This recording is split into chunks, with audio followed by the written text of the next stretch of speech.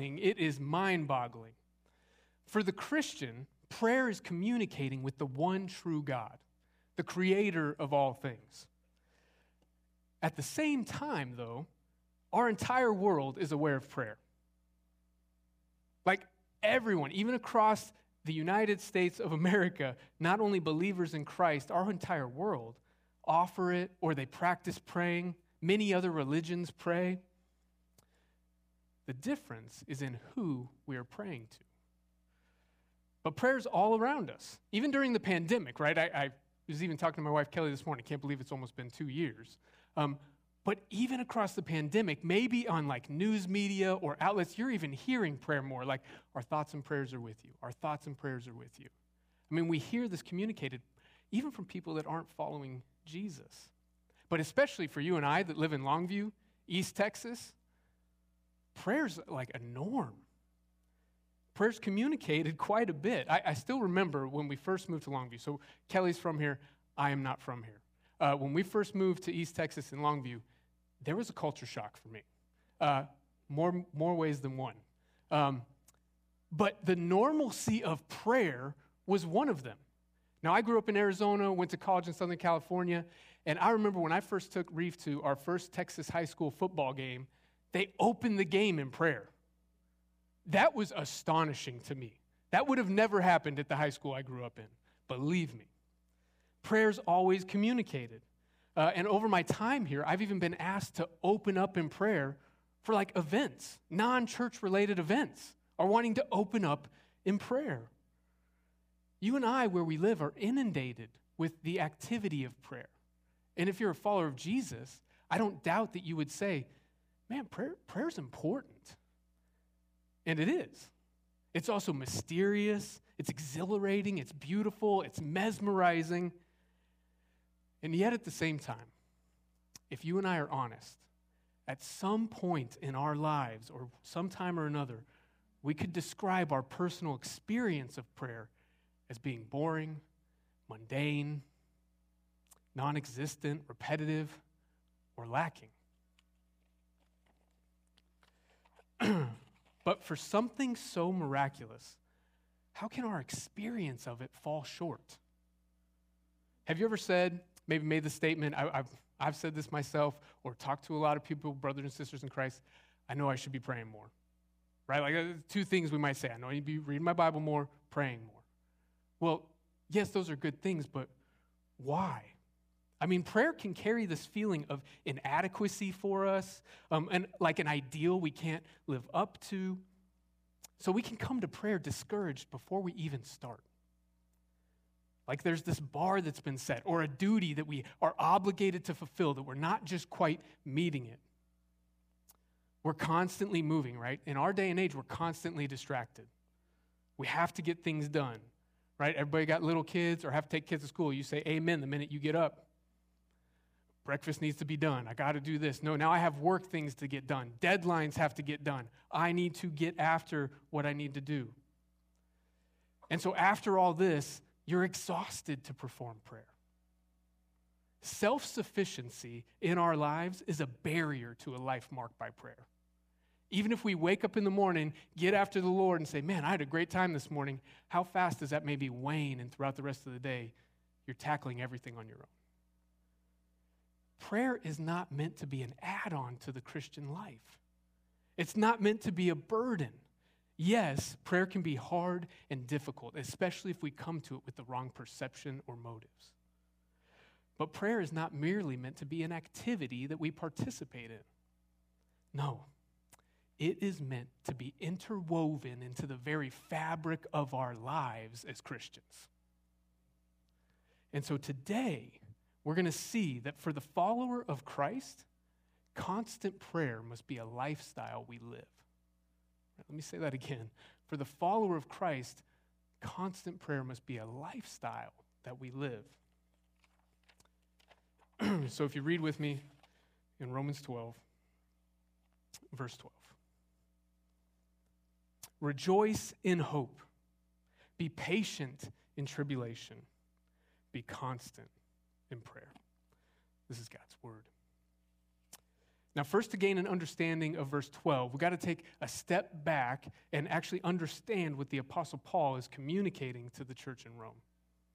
Okay, the Roman church was a collection of believers that were both Jews and Gentiles, so we had different backgrounds, and they're coming together, and there's some tension, right? There's some tension when we bring groups from two different backgrounds.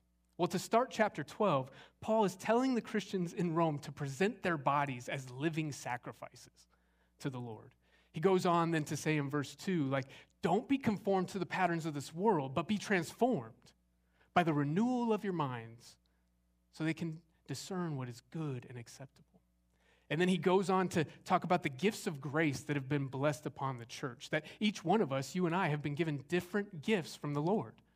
The one who teaches should teach, the one who serves should serve, and how those come together to make one body. And that brings us to 12, 9 through 12, exactly what Amy read this morning. And he starts off by saying love should be genuine in verse 9, and then hate what is evil. So immediately we see the foundation that a mark of a Christian should be one of love and then hating what is evil, moving forward together. So then we start to see these traits of a Christian in verse 10 and 11. And then we come to verse 12.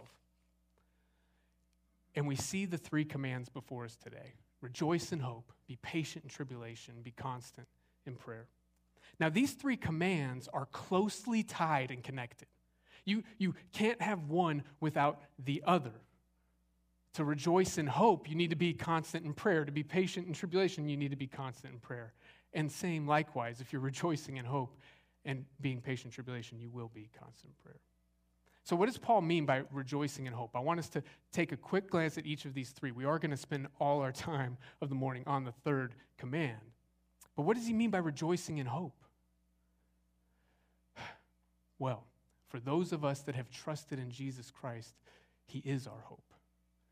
So Ephesians 2 tells us that even when you were dead in trespasses and sins you once walked, right? We were all dead in our sin, but thanks be to God, verse 4 says in Ephesians 2, but God being rich in mercy, with his great love that he has loved upon us, made us alive together.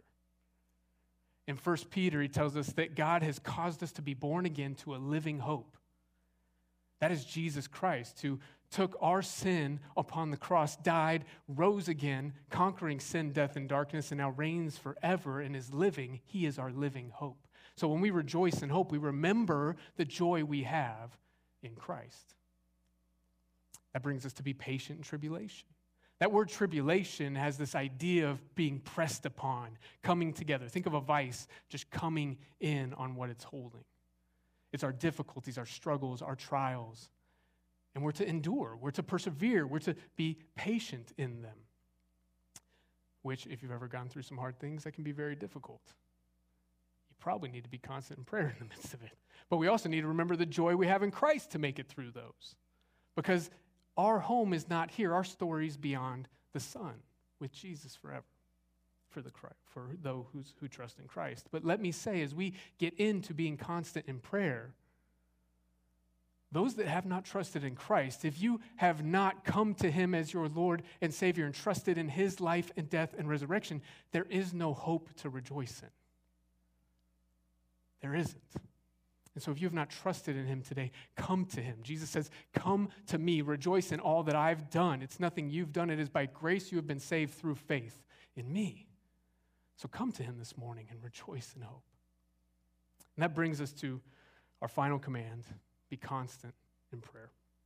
Now, other translations present the scripture slightly differently in English. They come at it a different way, trying to describe what the original Greek language is saying. The King James Version presents it as continuing instant in prayer. Now, the original Greek word, what it's trying to communicate there is always applying strength in prayer. Put everything you have into it, constant in prayer, all your strength. Now, some of you, I'm guessing, just said to yourself, that sounds exhausting. All the time. I struggle to pray for 5 minutes. You tell me I got to do it all day? And it can. When we look at like constant in prayer, I've got things to do. Lord, what are you talking about? I've got to move with my life. I've got to continue. But no, he says we apply strength always in prayer. Now, you and I apply strength to many things, right?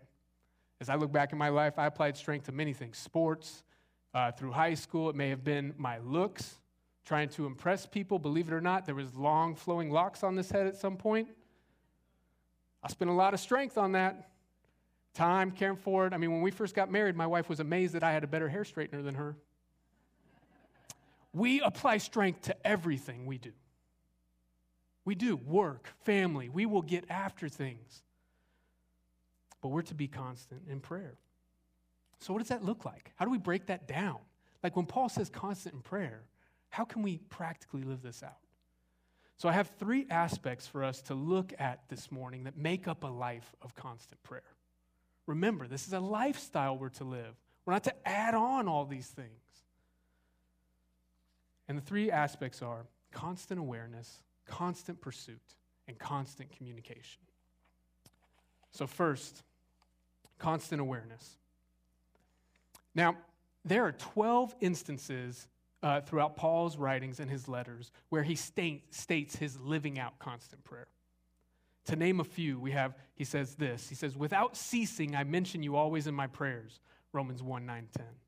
He says, I give thanks to my God always for you, 1 Corinthians 1, 4. I do not cease to give thanks for you, remembering you in my prayers, Ephesians 1, 16. Praying at all times in the Spirit, Ephesians 6, 18. And he says, finally, in 1 Thessalonians 3:10, as we pray most earnestly night and day. So we see Paul was modeling what he was speaking, right? I mean, the man was always praying.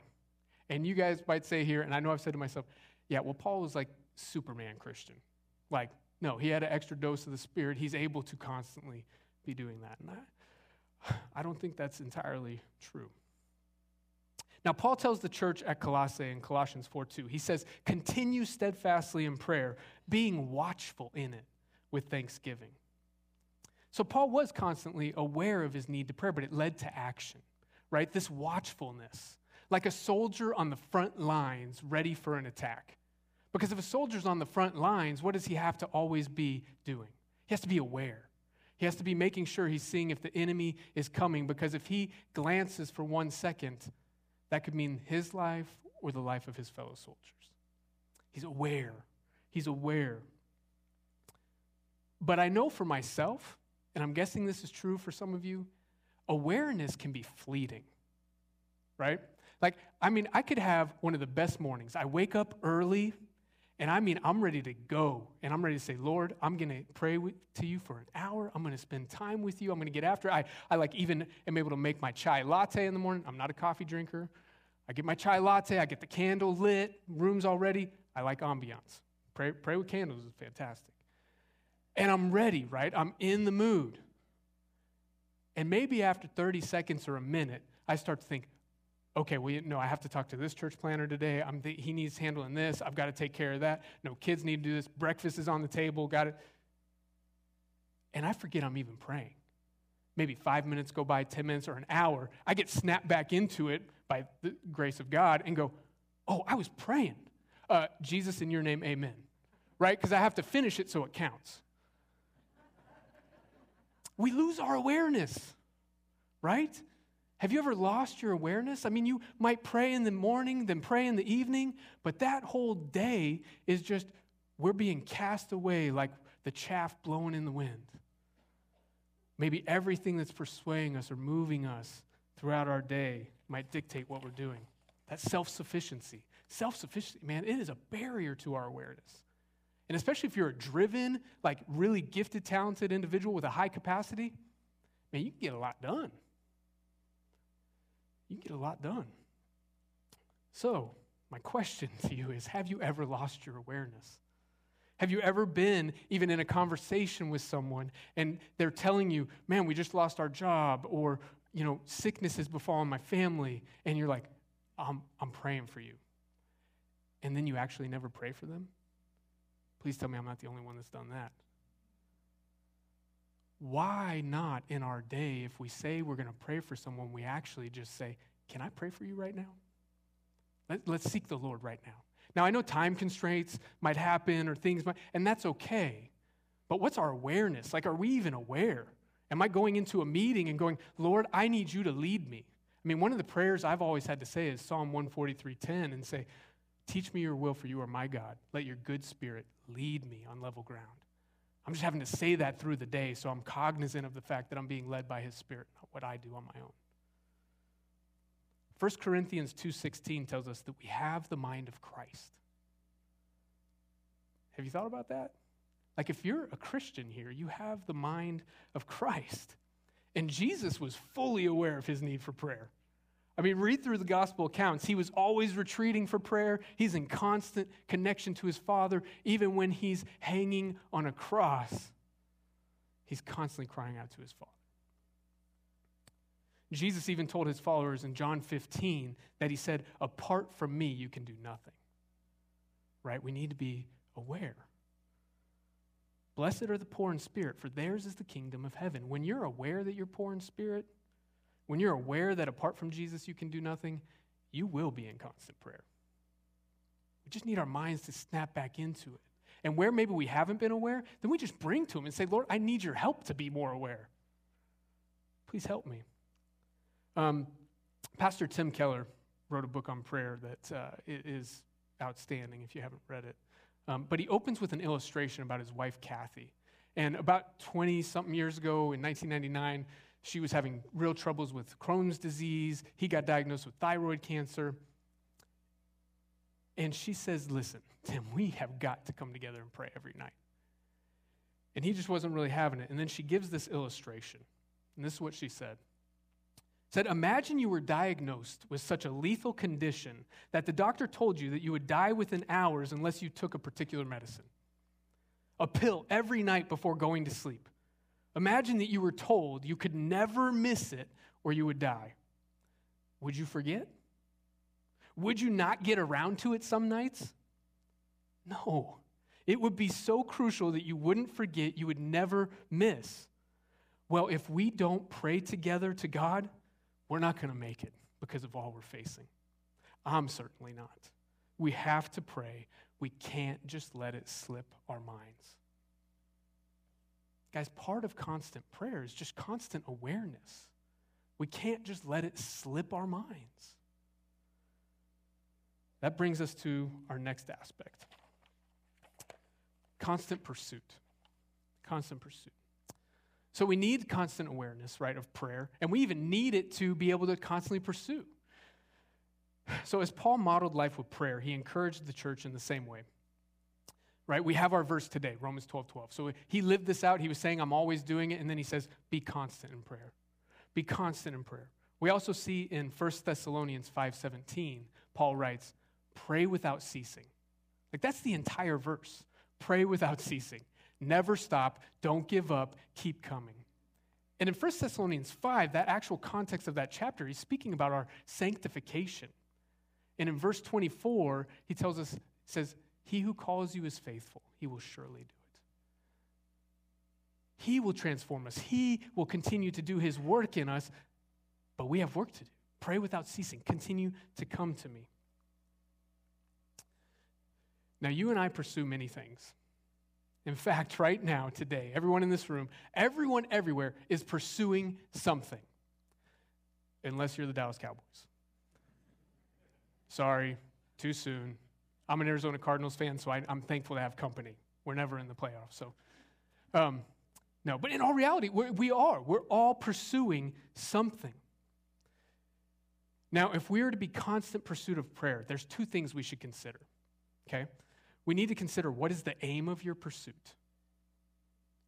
And then we need to know we need to pursue. And so what I mean by the aim of your pursuit is, what's the main goal of your prayers? Have you thought about that? What is the main aim as you come to your Lord in prayer? We have to think about that. So the ultimate goal of our prayer should be seeking our Father. Yes, there's specific needs we need to be prayed for, confessing, thanksgiving. There's several different aspects of prayer, or what prayer can look like. But the foundation and aim of the pursuit of our prayer should be to your Heavenly Father. We see evidence of this all throughout Scripture. If we look to Psalm 27, we see King David declaring this in Psalm 27:4.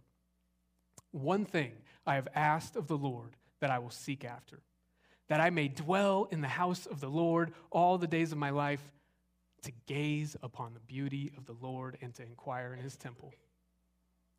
That's what David's seeking, just the Lord. This is one thing I've asked, is to seek the Lord. He says in Psalm 27:8, you have said, seek my face. My heart says to you, your face, Lord, do I seek. Now, David inquired many things of the Lord. He gave thanks in several different instances. He prayed for justice, healing, prayers of praise. But the foundation of his pursuit of prayer was his heavenly Father. The ultimate aim in pursuing prayer was to seek the Lord, not to just have his perceived needs met. Remember Psalm 23? The Lord is my shepherd, I shall not want. But he did. He asked for many things, but yet he had confidence of his pursuit was his protector, guide, and shepherd. At the end of Psalm 27, we actually see David's need to pursue. He knew he needed to pursue the Lord, but it doesn't look entirely what we might think. So at the end of Psalm 27, he says, wait for the Lord, be strong, and let your heart take courage. Wait for the Lord. Have you ever heard the phrase, let go and let God? Maybe you said it. And it's not a bad phrase. It has a good entire meaning to it. And at the root, I think it has this idea of God's in control, he's sovereign, so I should just not worry. Which, yes, that's good and right. But I think sometimes we can even let those words just go, God's got it. My hands are completely off. There's nothing I need to do. Waiting for the Lord is not a passive exercise. Waiting for the Lord is very active. I mean, as David's saying, I wait for the Lord, what is he saying? He's saying, I seek after you. He says in Psalm 118, verses 8 and 9, it's better to take refuge in the Lord than to trust in man. It's better to take refuge in the Lord than to trust in princes. The Lord was his rock, his refuge, his fortress, and he was constantly trying to find that. No, I'm seeking you. I'm continuing to come. I need you to move in this way. I'm waiting on you, but I'm not just sitting back, right? The farmer in the fields doesn't sit on the couch and say, Lord, I need you to go make it happen. No, he's getting the field prepared. He's planting seed, but then he's absolutely on his knees saying, Lord, I need rain, I need growth.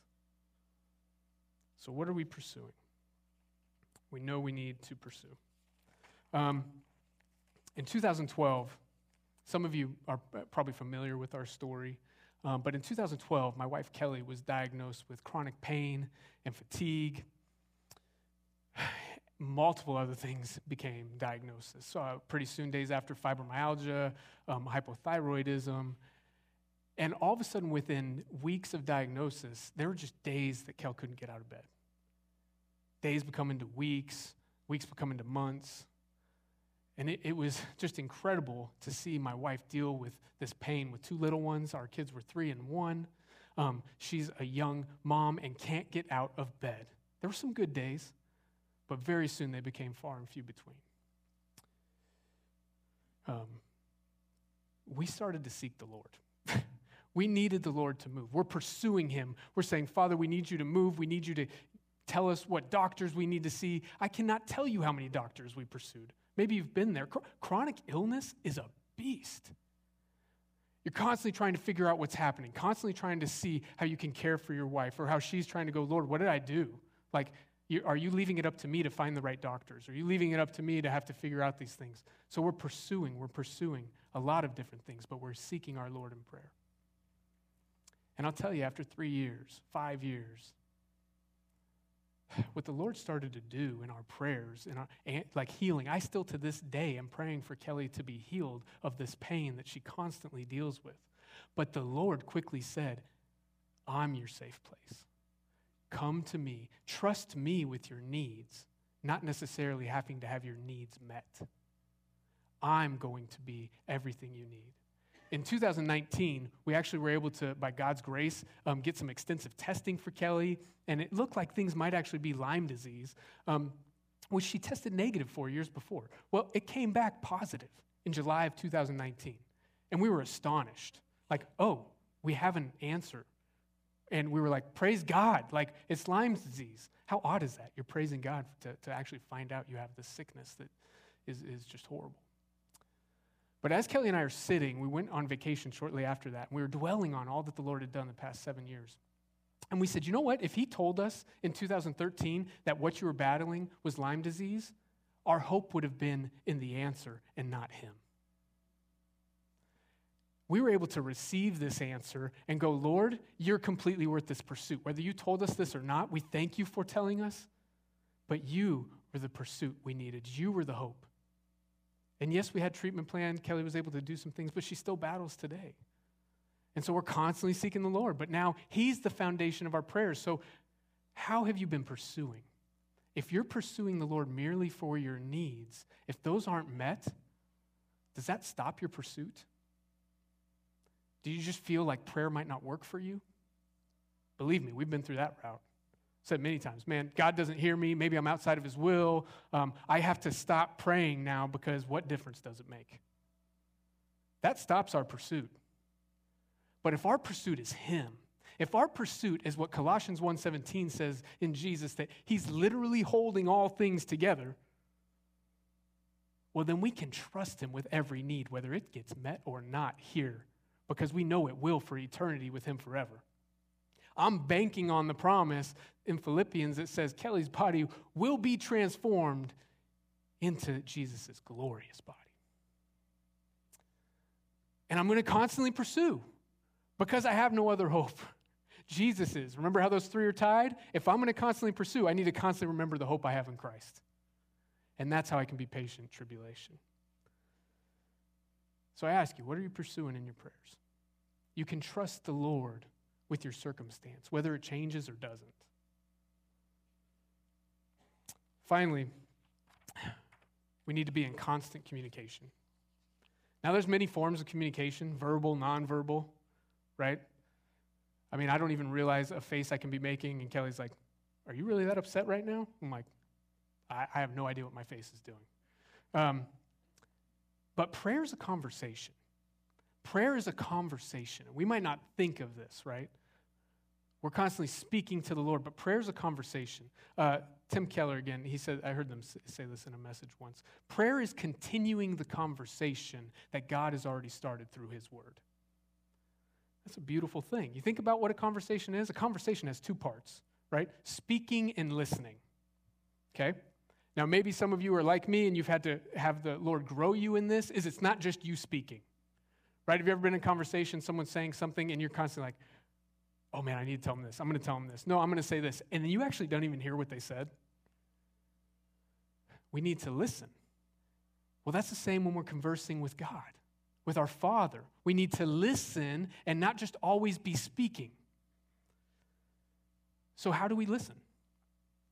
Well, we begin with meditation, right? We begin with meditation. What I mean is this. Listen to Psalm 1, verses 1 and 2. Blessed is the man who walks not in the counsel of the wicked, nor stands in the way of sinners, nor sits in the seat of scoffers. But his delight is in the law of the Lord, and on his law he meditates day and night. That's how the Psalms begin. Like the book of prayer in the Bible begins with not necessarily a prayer. Saying, no, we meditate on the law of the Lord, and that's God's word. We can taste and see that God is good, and then guess what? We come out of that and we will respond. And then you'll constantly respond throughout your day. Even in Hebrews 3, referring to the Old Testament, we say, today, he says, today if you hear his voice, do not harden your hearts. To soften our hearts to prayer, we need to hear the voice of God. Have you ever said, man, I just wish God would say something. He's so silent. I just wish he would speak to me in this moment. I've said that myself. I've heard people ask me that. And my response, and the Lord has even convicted me in it, is you can hear from me anytime at any moment you want. Just open up the scriptures.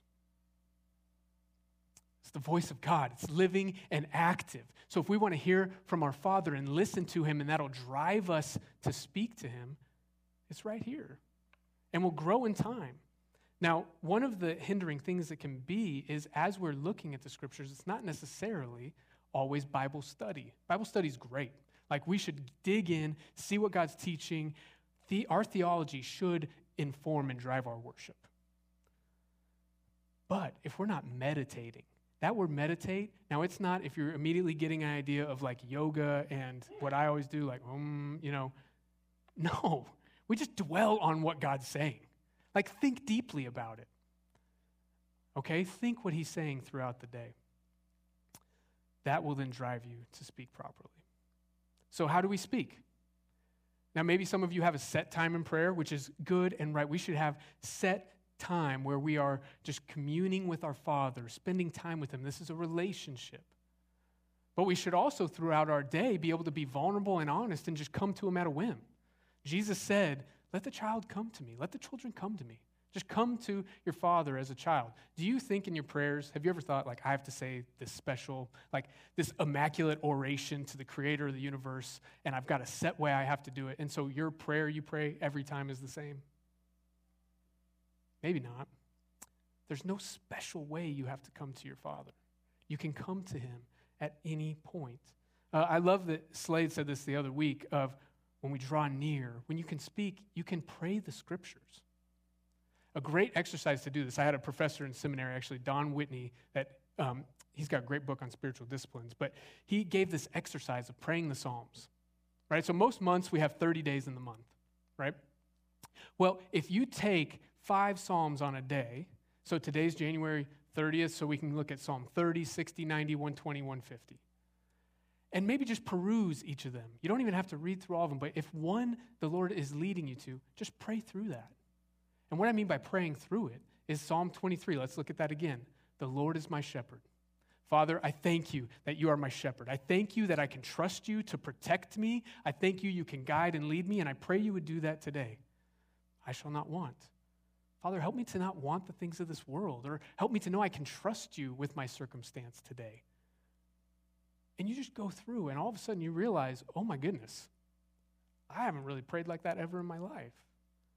He'll lead us, and as you dwell on it, that will carry you throughout your day. You can come to your Father in honest speech.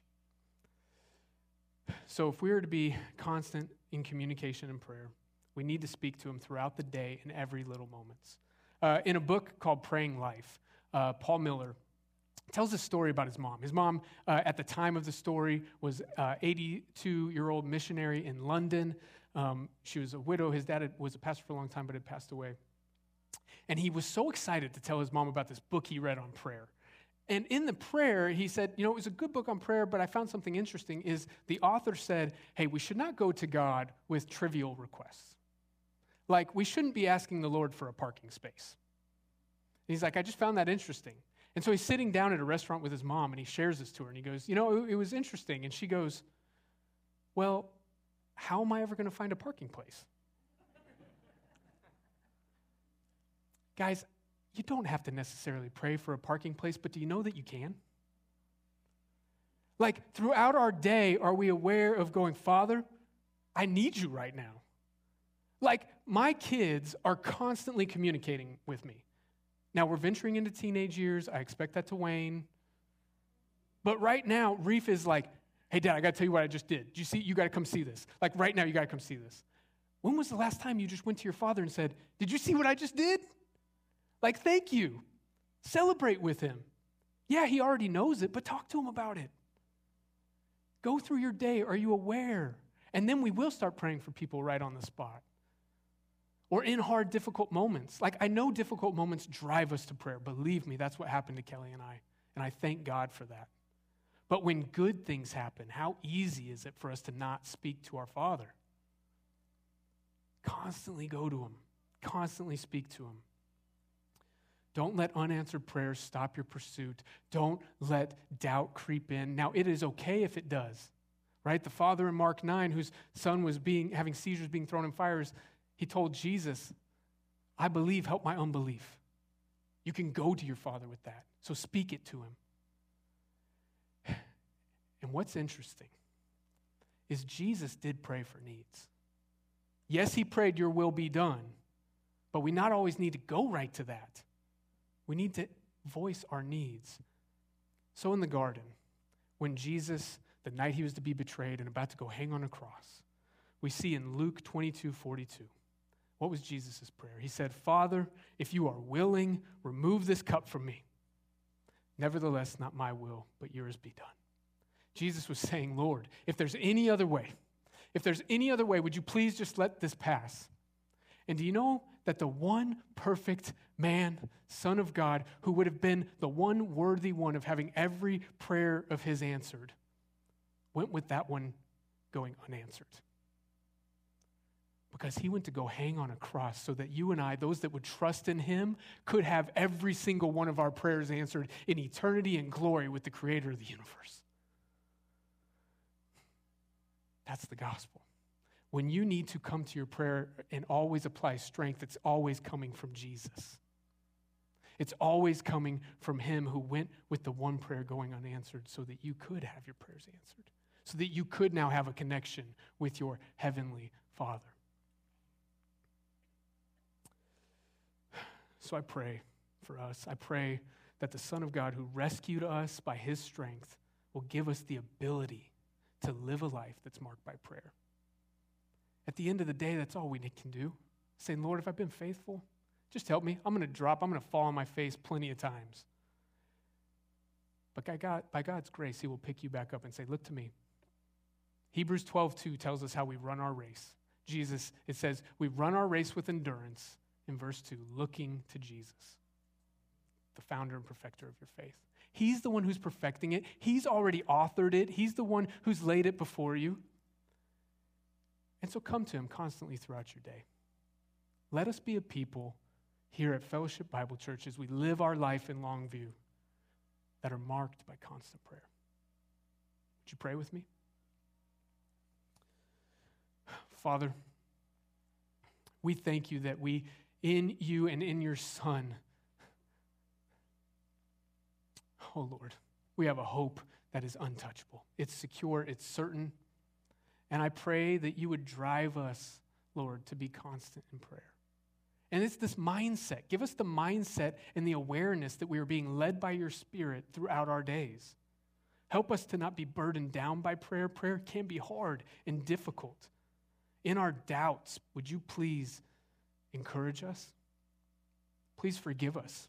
Please forgive us when we have just come for our needs, Lord, and yet you still provide. For all those that are hurting, Lord, and we're in dark places, would you help us to not stop pursuing you? Give us awareness. Help us to be in constant communication. Jesus, we love you. I pray, Lord, that you would help us to love you more. And we pray all these things in your precious name. Amen. Amen.